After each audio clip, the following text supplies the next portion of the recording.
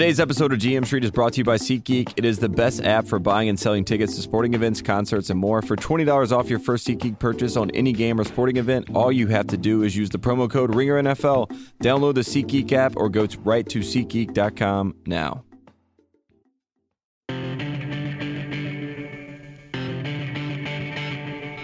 Welcome to GM Street, part of the Ringer Podcast Network. It is Sunday night. It is Super Bowl Sunday, and the Philadelphia Eagles are going to Disney World. They are the world champions, and I'm joined by Mike Lombardi. Lombardi, how you doing? I'm good. We were giving them a lot of stuff all year about planning the parade route. Well, now it's come true. The parade is going to happen on Broad Street. I mean, congratulations. It was a great game.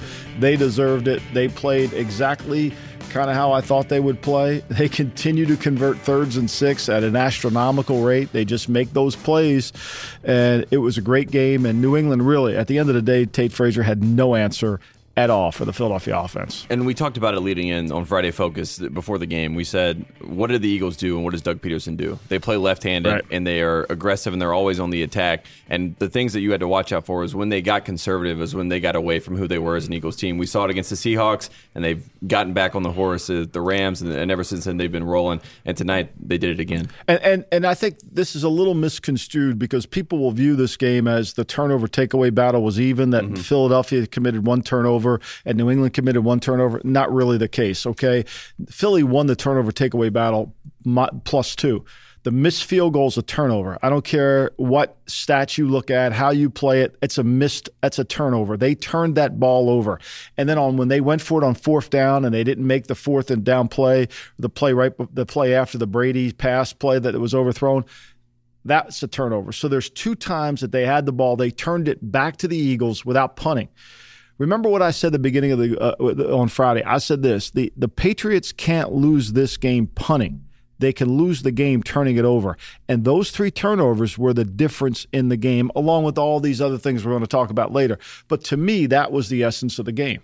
And it was very uncharacteristic of the New England Patriots when we started this game. And we're going to jump to one specific play, and then we're going to work our way back throughout the whole game and how it all kind of played out. But I want to talk about the missed field goal. So Gostkowski is a guy that's dependable. No one ever thinks about Stephen Gostkowski having to miss and that being an issue with this team. But early on, we have the missed field goal. We hit the upright. If you had that prop bet, congratulations. Yeah, I'm sure Cousin Sal had it. I know he had to have it. I mean, did Pink go 2 minutes or under? Over? The under. She was under. Yes, wow. Cousin Sal recorded it live as soon as she started. It starts on the first word. It doesn't start when the music plays. Okay, that's what I learned today. Thank you for clarifying that. And then Peyton Manning was only in one commercial. I would have lost that bet.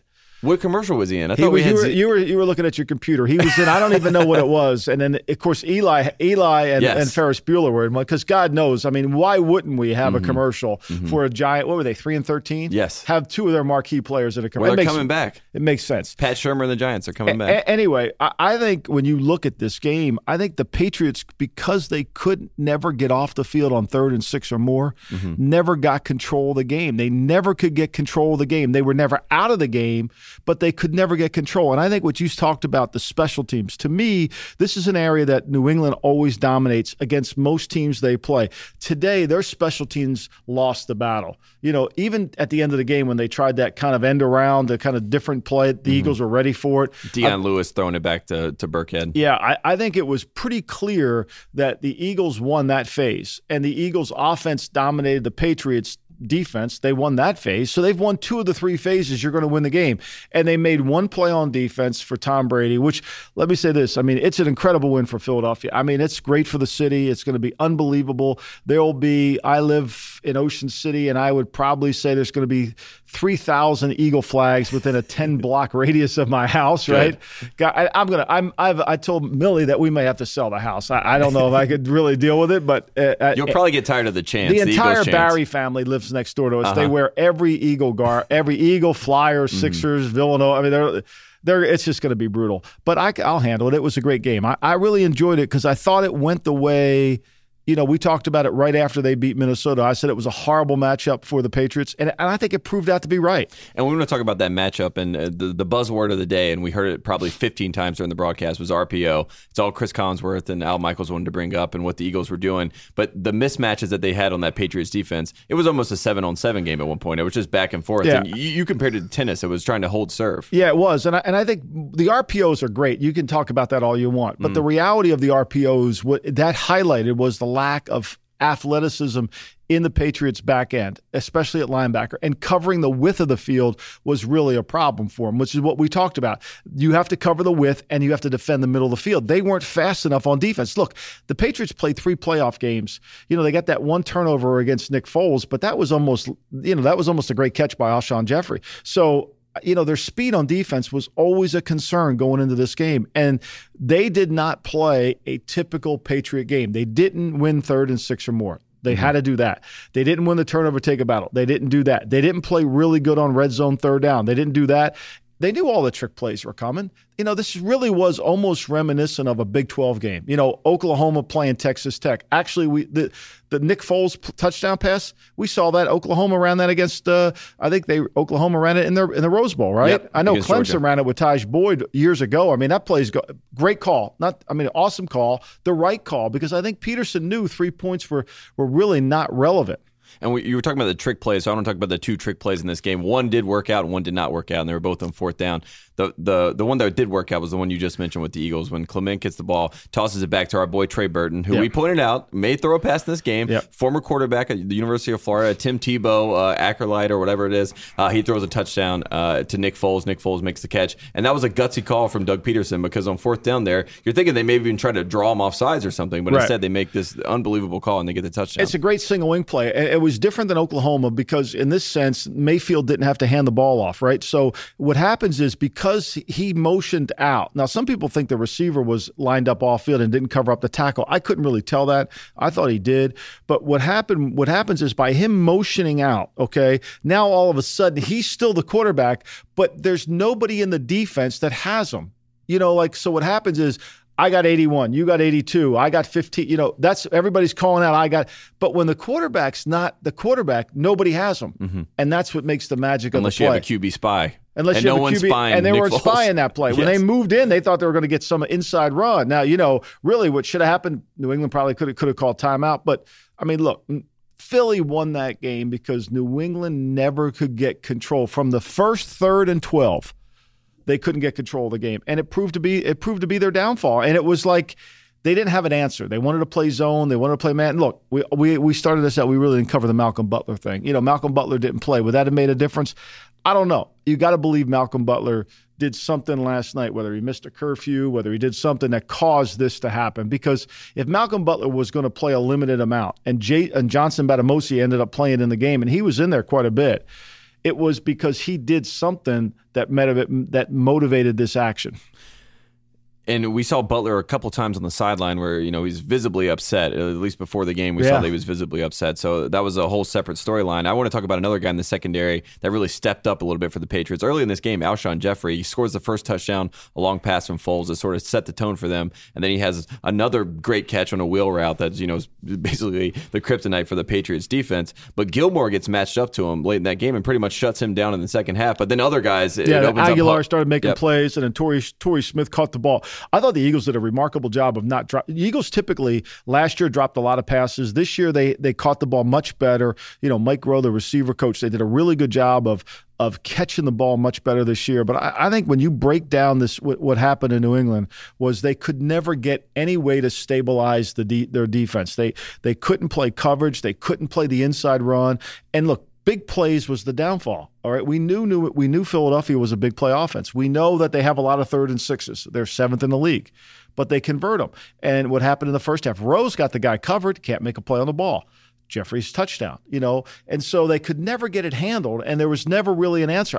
I don't think, to be honest with you, Tate Frazier, I'm not sure that Nick Foles really. I've seen him get hit a couple times in the game, but he was never really rushed to, like you said, oh my gosh, he's got to get rid of the ball. He never did. And really, this is why the Patriots, if the Patriots can't get control of the game with their offense, They never get control of the game with their defense. And we were talking about it up front for the Patriots. I mean, Malcolm Brown was a guy that they were trying to get some sort of leverage on the inside to get a pass rush up the middle to give some sort of problems to Nick Foles. And until the end of the game, there were no sacks in this game. They put Trey Flowers in there. They covered him up over Kelsey. They couldn't get anything. They went to that odd look, and then they ran the ball on 3rd and 6.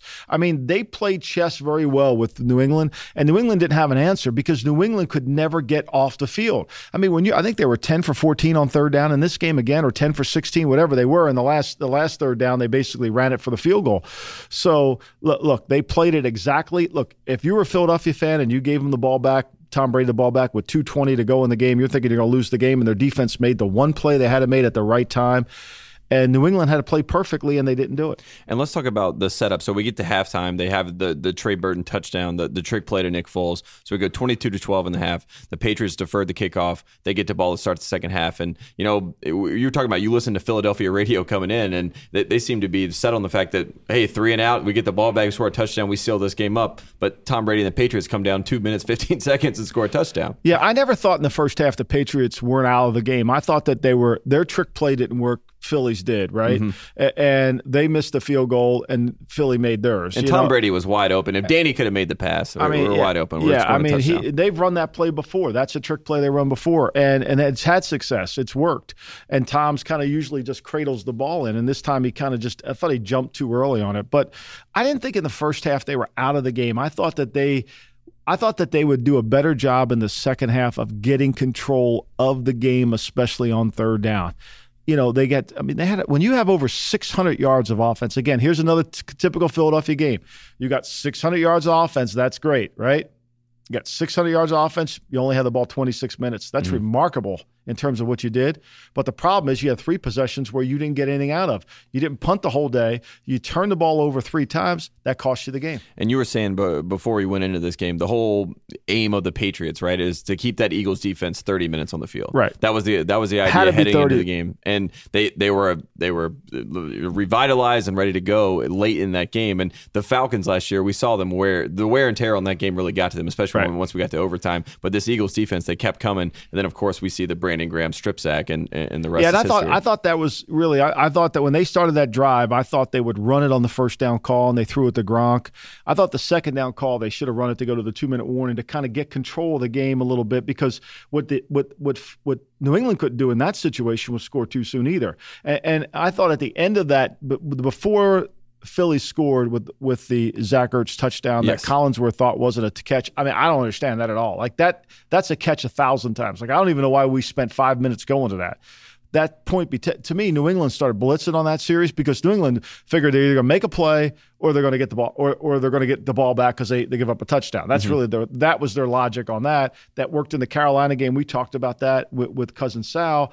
It didn't work in this game. Yeah, and you talk about the Ertz touchdown. We might as well bring it up right now. I mean, we're sitting there. We're on a 3rd and 6, the classic Nick Foles situation. It seems like this whole Eagles offense is going to be 3rd and 6 or past that, and they're going to figure it out for some reason. But Zach Ertz makes the catch. He dives, puts the ball across. He gets compared to the Jesse James play with the Steelers. Which I didn't see. Like I didn't see any of that. The ball. He extended the ball out. The ball is a piece of glass. Once it touches the glass, it's over. Right?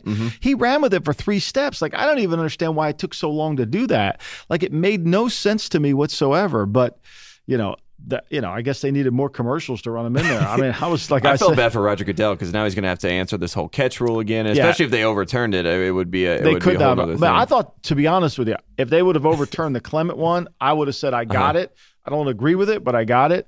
But if they would have overturned the Ertz one, I would have said, no, there's no way. See, to me, this was a game about pace. And as the game was narrowing down, neither team could get control of the pace because New England could get off the field. I mean, we saw New England on 4th and 2. They couldn't get off the field. I mean, how many times in the game did Philly have to go for it on 4th down? And they were successful. I mean, really, when New England goes back and watches this tape, it might be one of the worst defensive performances they've ever had.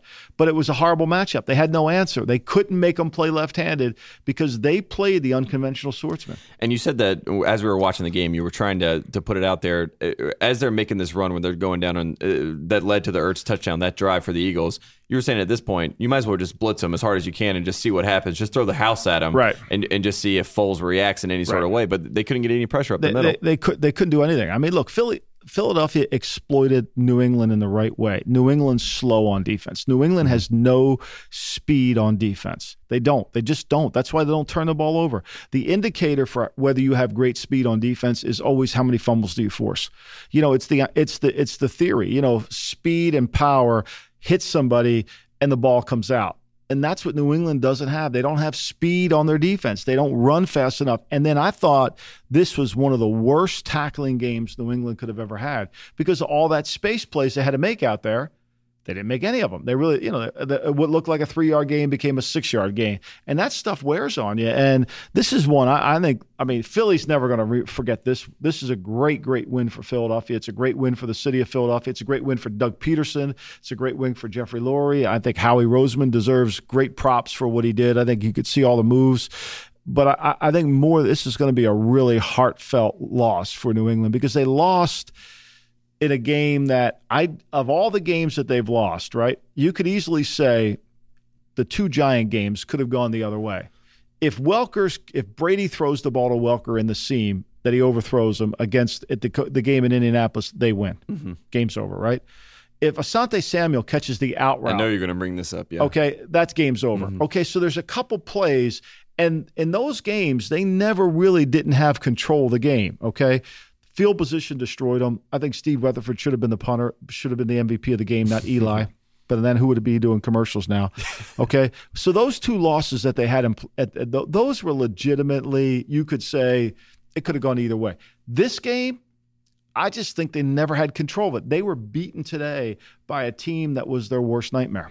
And the guy that was the face of their nightmare was Nick Foles, and it just came out that he was the Super Bowl MVP. Had to be, right? Had to be, and has an incredible playoff run. And his third down playoff run, he's 10 for 14 against Minnesota. Mm-hmm. He threw, he only threw 3 incomplete passes on. It's really remarkable what he's been able to do, and this is going to carry over into the offseason. Yes, he's under contract. We know that, Eagle fans, but he's the Super Bowl MVP who's playing on a team with one of the best young quarterbacks in all of football. Okay, that's a valuable chip to have. Mm-hmm. And there's a lot of teams that need quarterbacks. And we should say we saw Carson Wentz 5 times, so if you made that prop bet, congratulations. Carson Wentz was showing a lot tonight. We knew that was going to come tonight. But now we're in a situation where you have a Super Bowl winning quarterback on your roster that's going to come back for not so much money, and then you have Carson Wentz, who is obviously the franchise for the Philadelphia Eagles, and you have this bargaining chip where there are going to be a lot of teams making phone calls because they want the Super Bowl MVP to be on their team next year, and that gives them leverage to possibly turn that into draft picks or primetime player, whatever it is. But the Eagles are not just Super Bowl champions. They now have a lot of bargaining power going on. They got a lot of it. They got a good young team. Look, they got a really good young team. They pieced it together. The guys made plays. They've got them all under contract. They got a good young team, and they added the right veteran people. Blunt was outstanding today. Yep. I thought LeGarrette Blunt and Chris Long, those 2 guys that were former Patriots last year, came into this game and had impressive performances. Yeah, and look, they did exactly what they had to do. They didn't bow down to the pressure of the game. The game wasn't too big for anybody. I think too much people make too big of a deal out of the game getting away from it. Great players, guys who've been there before, they understand it. But going back to New England, Tate Frazier, this is going to be one that's going to be a hard one for them to swallow for a long time. Josh McDaniels is going to become the head coach at Indianapolis. Patricia's going to go to Detroit. Tom Brady's going to be 41 years old. There's that song, "We May Never Pass This Way Again." I think that could be the case. And Tom Brady is obviously facing time, as we know by his Facebook show and also by what we saw tonight when he tried to make this miraculous last-minute drive with no timeouts, 58 seconds, and he still had a Hail Mary chance to finally get in, an opportunity to go to overtime, which is incredible. It's just remarkable what he did today at 40 years old against a really good defense. I think what you saw was New England basically said, we don't think you have anybody in your secondary that can cover, right? And New England had no. When you get 600 yards against, this was really a Texas Tech playing Oklahoma in a play. This is Big 12 football all the way. Yeah. So, but New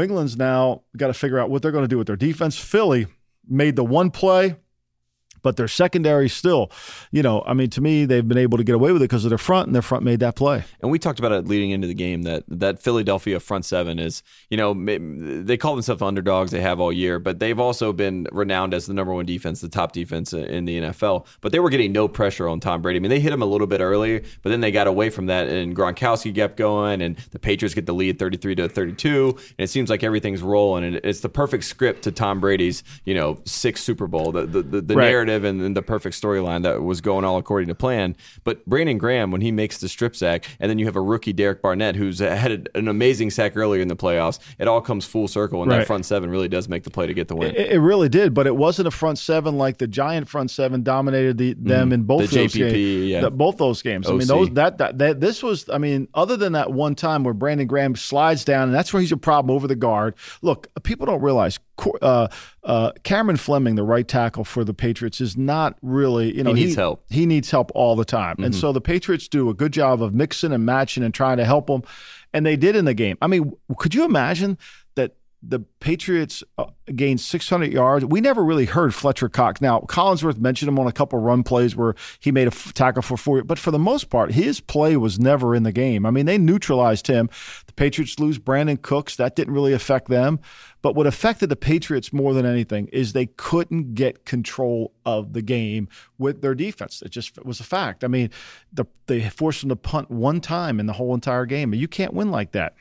And you talk about that trifecta of guys. I mean, we have Bill Belichick, obviously, at the top of the totem there. And then we have McDaniels and we have Patricia. And this was their last ride together, their last game together. And this is how it ends in this bitter fashion. I mean, we know how the Patriots usually react to these things. They use it as motivation to come back. But just sitting in that locker room right now, knowing that we have Tom Brady, who is going to be 41 years old. We have Bill, who's been doing it for this long. And then our two guys are leaving. I mean, just sitting on that in the Patriots locker room and with that franchise right now, if you're Robert Kraft, if you're Brady, if you're Belichick, I mean, how do you deal with that? I mean, obviously you have to be proud of yourself for the accomplishment of getting to another Super Bowl, but still, it's tough to swallow. I don't know. I've been to 4 Super Bowls. I've won 3, lost 1. And when you lose one, you don't want to go to the party after the game. I mean, unless you're Gronkowski. Unless you're Gronk. But I mean, I don't know if Gronk will want to go. This one's going to sting a while. I mean, Philly's going to have a hell of a party. The town is going to go berserk. I mean, it's going to go crazy. They might tear down the Walt Whitman Bridge. I mean, it could go. But when you lose these things, you have no real. You just feel empty, and you lose the way you lost.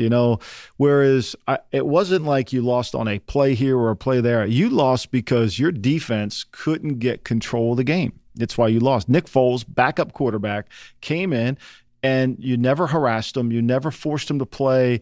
Would make difficult throw. He made all the throws. The throw to Clement was a great throw. The throw to Jeffrey for those 2 touchdown throws, they were great throws. I mean, this guy played, like people say, well, if they had Wentz, I don't know if Wentz could play really much better. Maybe he would have run on a couple plays that Foles didn't. Foles didn't, but for the most part, I don't know how much better, it's like a pitcher shuts you out. Pitches 9 innings, give up three hits and no runs. And you say, well, he's not our best pitcher. Well, what would your best pitcher have given up, right? No, he couldn't have done better. And I don't think Wentz could do better than this. It's like having Smoltz and Maddox and Glavine. It's like whoever's in right now at quarterback for the Eagles seems to be able to deal with it. And I've apologized to Peterson, and I've admitted I was wrong, but they did a great job of calling plays and keeping them so unpredictable. I mean, they went for it on 4th down. They had a couple times. Look. If the Eagles didn't win this game, they would go back to that 3rd and 2 call where they try to run they stole a play from the Rams. Almost was an interception. Almost was an they stole one from the Rams. They stole another. There were a bunch of plays that they but they didn't. And Foles, the play he got away with that I think might have killed Joel Solomon. If Harrison would have intercepted that pass and taken it back to the house, it might have killed. We might have killed Joel Solomon. Would have hurt a lot of Steelers fans. I'm sure. Yes, it would have. Absolutely. And we're just talking about time of possession in this game, and I want to talk about the Patriots and what was going on with that. I mean, were they trying to elongate drives to try to keep that defense out? I mean, I know they threw the ball a lot. Even Brady on that 2nd and 2, he throws the first pass to Gronkowski, and then he gets sacked by Brandon Graham. You were saying that could be an opportunity to maybe run the ball. You need to run the ball there. I think they really missed that. I think when they go back and look at that, I mean, it was going down to the 2-minute warning, and I think they needed to run the ball there. And and I think you get into that rhythm, and you have to really kind of manage the game because, look, let's face it. I mean, just hypothetically say they would have scored a touchdown to take the 1 point or 2. The Eagles were going to come right back down the field again. I mean, they couldn't stop them. I mean, they could never stop them. The thing that shocked me in this game, Tate Frazier, is neither team tried an onside kick after they scored.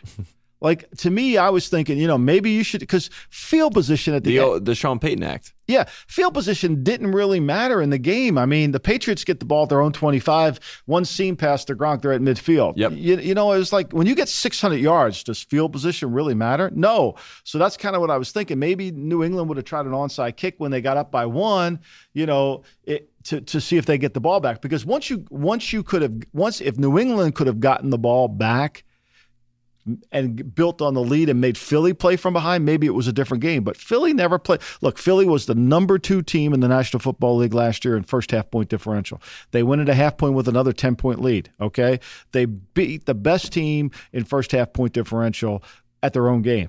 And you got to give them credit for that. Tremendous credit. I mean, it was remarkable. It really was. It really was. And just talking about, we are doing this live. It's hashtag RingerNFL. If you have any questions, please send it in to us. We'll probably read a couple of tweets here at the end. I want to do one of our favorite segments, and I know that I say everything is our favorite segment, but this is really one of our favorite segments.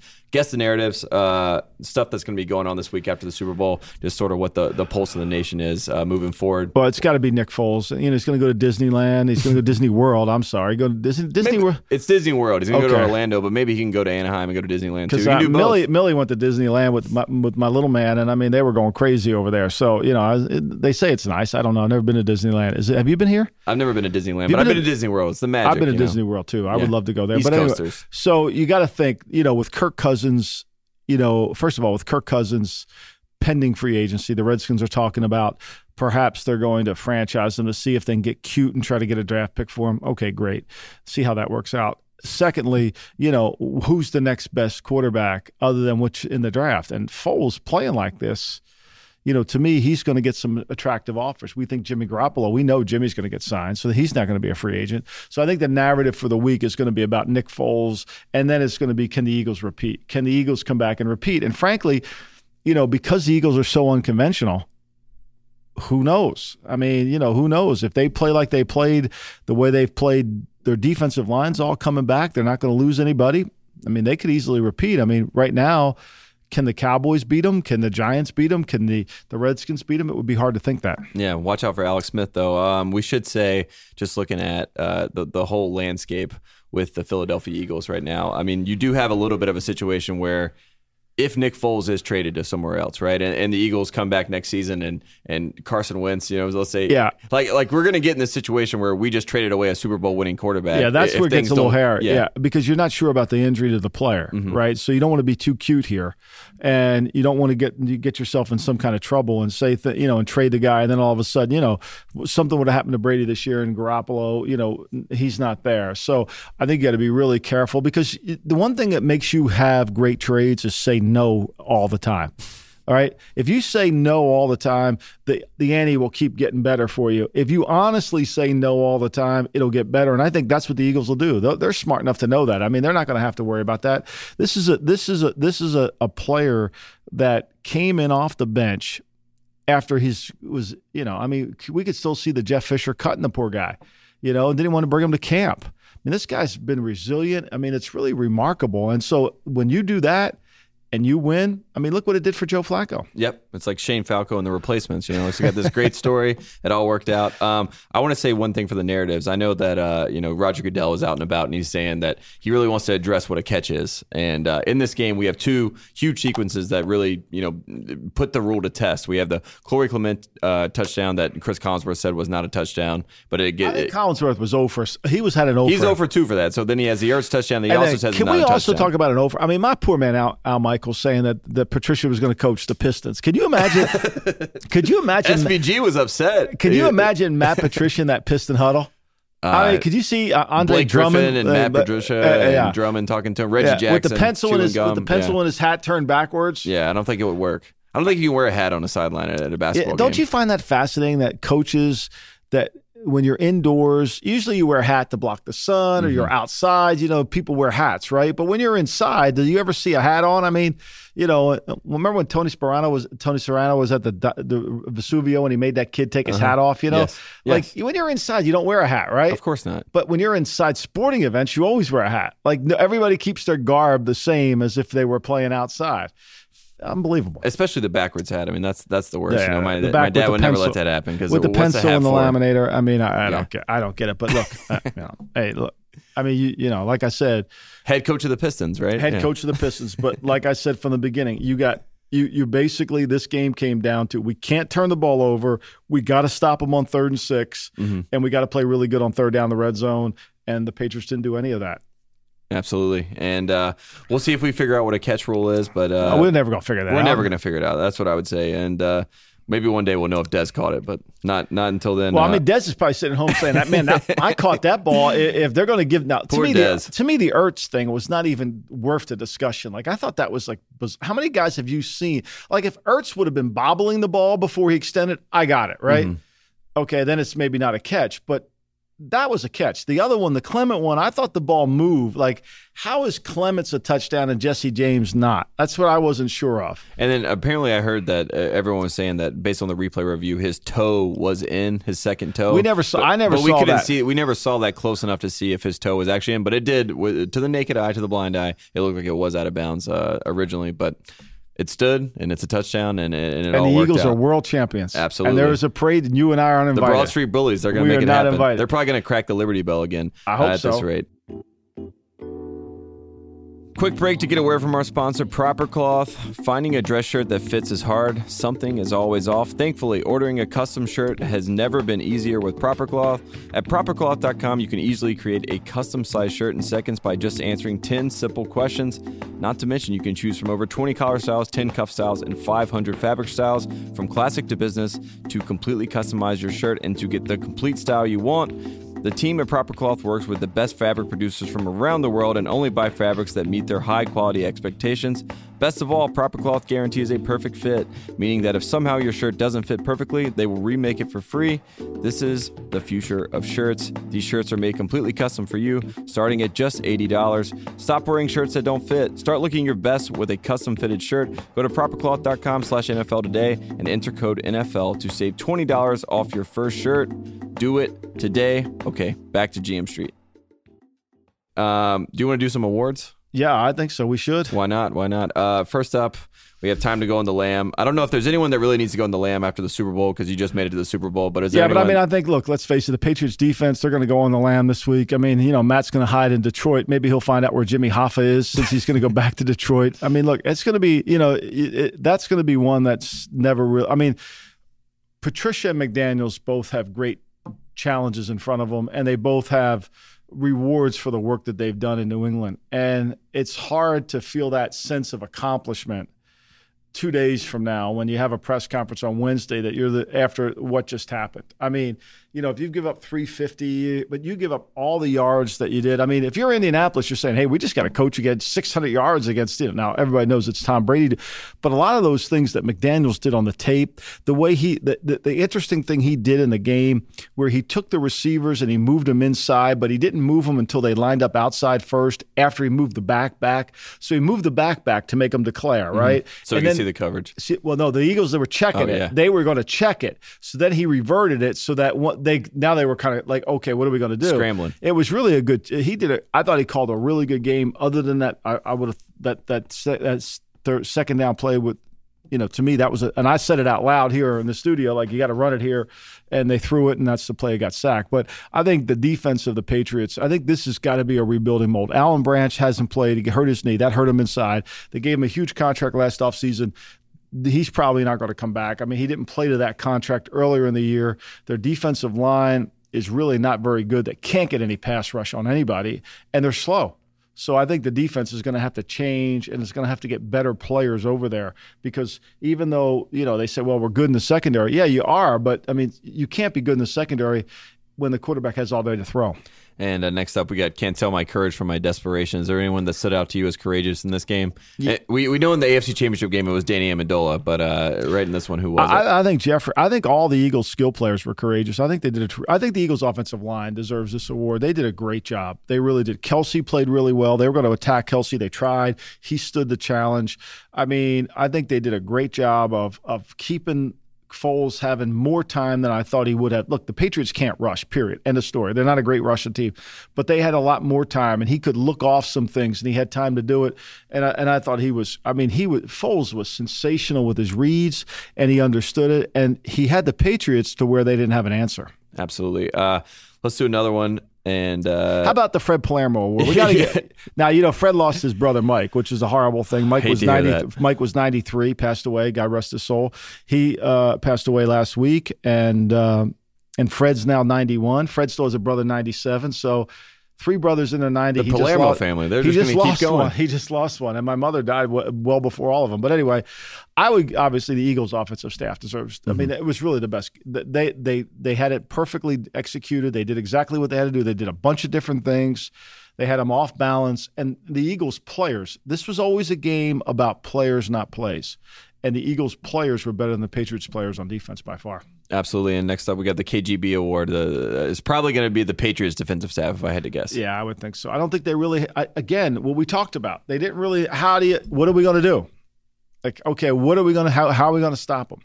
We saw Belichick come over to the huddle with that defense a few times during the game just to try to give, you could tell he was trying to meddle a little bit just to say what's going on here, and then he would pop back out. But it just seemed like they had no answer the entire night. They had no answer. I mean, and they couldn't make it a man game. They're not fast enough to make it a zone game. I mean, they made the Eagles offense without Foles, without Wentz, looked like the Rams offense. I mean, back in the heyday.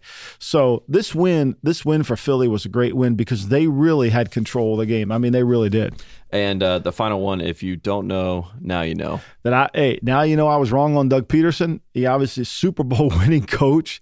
I mean, they were 55-1 to go to the Super Bowl this year. Think about that, Tate Frazier. Yeah. 55-1. I think it's the ice cream. Look, I mean, I was hard on the guy, but I don't think there was a lot of people I know there's not a lot of people in the NFL that thought this guy was going to win a Super Bowl at any time, and he did. So hats off to him. Congratulations. And we should say, I mean, Doug Peterson, he's a very unassuming guy. He doesn't like to put the spotlight on himself. And, we saw that backing up Dan Marino and all these guys over the years. It just seems like he's soaked in a lot. He doesn't think a lot of him. He's a very humble guy. And, I mean, look, I'll tell you what he has. He has the guts to call these stuff he does on third down. And, the fourth down call, they've practiced it against Minnesota. They were ready to utilize it. And they didn't run it this week in practice, but they always had it. I mean, the one thing I give Doug Peterson a lot of credit for. He has a huge sheet, but he runs a lot of different things. Where I was always hard on McAdoo was because he had this huge play sheet, but he kept running the same plays over and over and over again. Whereas Peterson, he's got a lot of different things. Sometimes, he gets a little too cute. Sometimes he doesn't, but that's who they are. And their unpredictability is really why they're so good, because you knew it was going to be a fourth down game, right? That was another thing we talked about.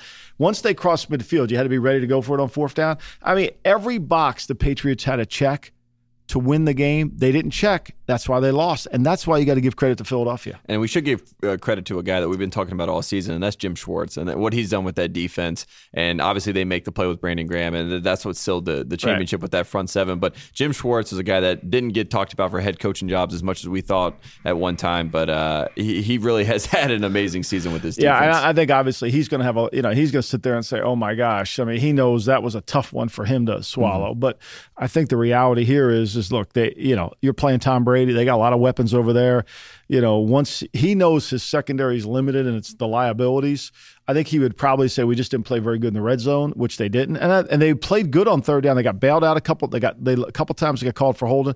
They played good in the red zone. They held the Patriots 2 for 4 in the red zone, which ends up being the difference in the game. Patriots held them 2 red zone wise. So I think third down they were a little better in the first half than they were in the second half. But look, I think Schwartz did a great job. And the one thing about that defense, when they get better guys in the secondary, which they will, they'll be even better. We're going to go to a couple fan questions right now. This is from Steve Horowitz, and he asks, who will be the offensive and defensive coordinators for the Pats next year? What about Spagnolo as the defensive coordinator? I think the name I saw was Greg Schiano, right? No, that's I don't know where that report came from. Some of these reports. I knew that was going to make you mad. That's why I just wanted to throw I love Greg Schiano. I think Greg Schiano's a great coach. I think he wants. But I think that was not the. That's just people throw stuff out there. It's left to right. It's like this is not a catch. I mean, come on, watch the game. Just watch the damn thing. I think Brian Flores will do a really good job. Offensively, I think that's going to be the true challenge, because does Dante Scarnecchia come back? I mean, he's 70 years old. Does he want to go through Great line coach. Great line coach. Does he want to go through another offensive coordinator? Will Chad O'Shea be the offensive coordinator? Chad's been in the offense a long, long time. I don't know. There's nobody out there. The problem the Patriots have is Brady's intellectual level in this offense would be at Oxford. and anybody that you would bring in to coach Brady wouldn't be at that same level. Mm-hmm. There's no young guy that has kind of gotten to that point. And Bill, typically what Bill likes to do is not name a guy a coordinator right away and let him see if he can grow into it. Like, not put him out there so he's going to take a lot of heat. I think Flores will definitely get. The other one is Joe Judge. If they lose Joe Judge, who's their special teams coach, the Patriots are going to have to spend some money on the coaching staff, something they've never really done. Absolutely. We're getting some more questions as we roll this out. One name I don't have here, but someone did send in, what do we think about Eli Manning figuring out that he is now the star of the Manning family? We said on Friday that Peyton Manning was going to be the star of the show. He's going to be all over the commercials. I blew that one bad. And Eli, he takes the stage from his brother. I mean, now you know Eli. Now you know why Eli had to come back. I mean, they already had that commercial in the thing. That's why Gettleman got the job. That's why everything happened. Everything came to plan. Do you think Eli could have done any of that stuff on the field today? I don't think so. Well, he did it a couple times. Is Nick Foles did it? Yeah, a couple. Is Nick Foles better than Eli? Right now, today? Yeah. Would you He's trade a Super Bowl winning quarterback in 2018. Would you trade Nick Foles for Eli? Yeah, why not? He just won the Super Bowl. We just saw him do some perfect stuff. I'm sorry, Eli. I feel like Eli's going to be upset. He did this whole bar. His Q scores are up. I feel bad for Eli too, but it just seems to me, are the Giants going to pick a quarterback, the second pick overall? They got Davis Webb. That's for another day. Geno Smith's there too. From another guy, Henry McKenna, at Henry McKenna, I think is his name. He says, Rob Gronkowski, this is a USA Today reporter actually, Gronkowski said he was going to reflect on his future when asked if he's considering retiring, and he says he would not commit to returning in 2018. We've seen this with Ben Roethlisberger. We've seen this with a couple guys where they say this at the end of the year, and then they tend to come back. I mean, it's tough after a loss to have that question. You put a microphone in front of anybody after they just lost a tough game like that. I mean, what would you want a microphone in front of you? Like, were you coming back next year? It's right in front of me. Yeah, are you coming back next year? I mean, like, could you imagine? You just went through the emotional roller coaster of your life. You've given your heart and soul to this season.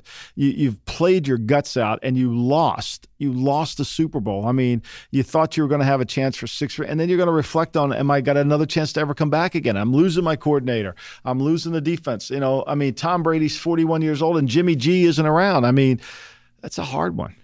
It really is. You can't. It's like asking an owner after a game, a question. They're all irrational. Players after games, especially on tough losses like this, there's really no answer. There's no right answer. Like, don't even hold him for it. If he says he's retiring, he comes back, don't blame him. I mean, just everything that they say, don't even listen to it. Well, I'm going to ask you another question that you're going to be upset about. Jeff Keith asks us, he says, do you think Bill Belichick is coming back? And at first he just said, do you think Bill is coming back? So I thought he was talking about Bill Simmons. So I hope Bill Simmons is coming back. Yeah, has anybody checked on Simmons? We have not, but our thoughts and prayers are with him for sure. Yes, I know. But about Belichick, I mean, he's at a crossroads of his career right now. He's done a lot in football, but 17 years. I will say this. I don't know that people have speculated that he's definitely coming back. I know this. There's no one who keeps a secret better than Bill Belichick. Okay, no one knew he was going to resign as the HC of the NY Jets. Okay, nobody knew that, right? Mm-hmm. So he is going to make a decision based on what he wants to do, not based on he's talked to his friends. So I don't think anybody really knows. I think this is probably going to sting him for a long time because – as he would say, we didn't deserve to win giving up that many points. I mean, he'd be the first one to tell you that, right? We didn't deserve to win giving up this many points. So with that being said, I can't predict one way or the other, and a lot of it will have to do with conversations in the offseason. Where are we going? What are we going to do? I mean, it's hard. I can remember we were on the team plane flying back from Phoenix after we won the Super Bowl, and Bill was already working on next year's stuff. Scott O'Brien was going to resign. Millie, my wife, says to me, she said, God, he's already worried about next year already. Like, there's no time off. This one might cause just some time to reflect. And this is especially coming from the point where he's such a great defensive coach. This has got to really, really sting him. Yeah, it wasn't the formula that he had put in place all these years. No. It was sort of it's weird how it all goes back to 2001 where we have this strip play with Tom Brady that leads to the tuck rule and I remember that too, Frazier. Thanks a lot for bringing that up. No, but I'm saying and then you come full circle to this play. I mean, great point. It's like almost artistic. It's almost like the bookend. This is you lost the Super Bowl because you got stripped. You were able to go to Super Bowls because you got. I think that's really good. I think that's a really good point, and I think there could be, and I could be a great narrative. You might want to release that out as a narrative because that could be. I just put it here. There you go. That could be it because I think there's no doubt that that's That's something to think about. I don't know the Bill answer. I really don't know. I would never want to speak for Bill, but I think that we're getting closer towards the end than we are. It's not 5 more years. I think there's no question about that. This loss is going to take some time. It's going to take some stinging out of them. And we're getting in to the end here of our GM Street Rapid Reactions Sunday night Super Bowl show, which hurts my heart because we've had such a long run here together for all these weeks, 3 Sundays. times a week. It's been a lot of fun. We've been Sundaying we've been more than church on Sunday. You basically were church. It was the Church of Lombardi this year for me. Was there anything else in this game, just big picture, looking back, standing back, looking at what happened in this game that really stood out to you where you're just like, this is what Super Bowl 52, this will be what I remember when I think about this game? Well, the first thing I want to say is I don't want, the Malcolm Butler thing is not why the Patriots lost the game. I really don't want to have to hear that. If he would have been on the field, would they have held the Patriots down? I think the score would have been pretty much the same. Okay, I really do. I don't think it was going to make a difference. And if he missed a curfew or did something to cause him to not play, which pretty much has got to be the case, and again, I don't know, then I would say, if you're not willing to sacrifice some things, you probably don't deserve to play. So that being said, I think this game came down to what the Eagles season was all year long. And I think one thing I've learned in pro sports is whatever you are in preseason, everybody says, well, you got to dismiss the preseason. Well, if you don't convert third downs in the preseason, you're probably not going to be a good third down team during the regular season. And the one thing about the Eagles this year that I think has been very obvious is they've been unbelievably able to convert 3rd and 6 or more. And that has held up through every single time and test and challenge, and nobody's really had an answer for it. I mean, they lost really 2 games all season. They lost to the Seattle in a game that I think really influenced this game tremendously tonight. Seattle's game was about, and I talked about this on Friday, they were going to play a much more open game tonight because they felt like they weren't left-handed in Seattle. So that really did help them. And I think the Kansas City game was so early in the season. But this whole notion that they've been able to overcome, it's been remarkable, and it happens all the way through. So to me, I think that's the one flavor of the game that I would always get. And then I think the other thing is the Patriots are going to have to really do a lot of rebuilding. It's going to be a challenge for them to get back, to pick some of these pieces, because they're playing with guys, Eric, they're playing with guys, LII, they're playing with guys who are getting off of the practice squad. They're not this, oh my gosh, talented defense. They're going to have to spend some money and fix it. And we know Tom Brady, obviously now 5-3 in Super Bowls, and the silver lining. You're gonna find the silver lining of everything, right? Well, LeBron James is 3 for 5. It's better to be 5 for 3. There you go. Yeah, you can take but that. this one to me was the one that was of those 8 games. This is the one. Now people say, well, this is the one they never had control of the game. Mm-hmm. They never really did. Like, you get 600 yards against your opponent and you lose. It's not Tom. I mean, Tom Brady lost the ball, yeah, but there's 3 series in this game. They miss a field goal, they turn it over on downs, and a strip sack. Those 3 series are why they lost the game.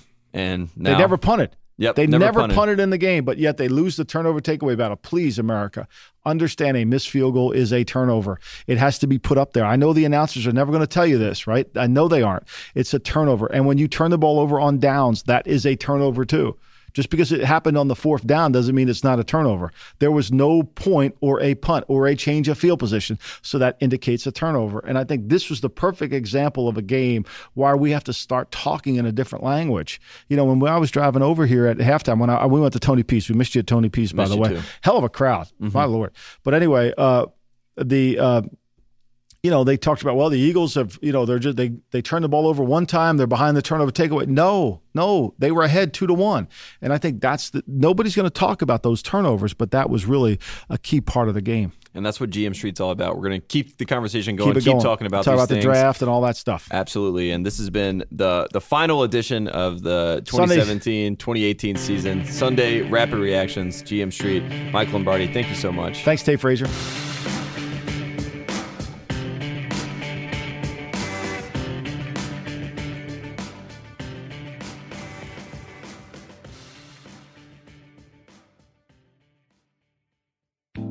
Finding a dress shirt that fits is hard. Something is always off. Thankfully, ordering a custom shirt has never been easier with Proper Cloth. At propercloth.com, you can easily create a custom-sized shirt in seconds by just answering 10 simple questions. Not to mention, you can choose from over 20 collar styles, 10 cuff styles, and 500 fabric styles, from classic to business, to completely customize your shirt and to get the complete style you want.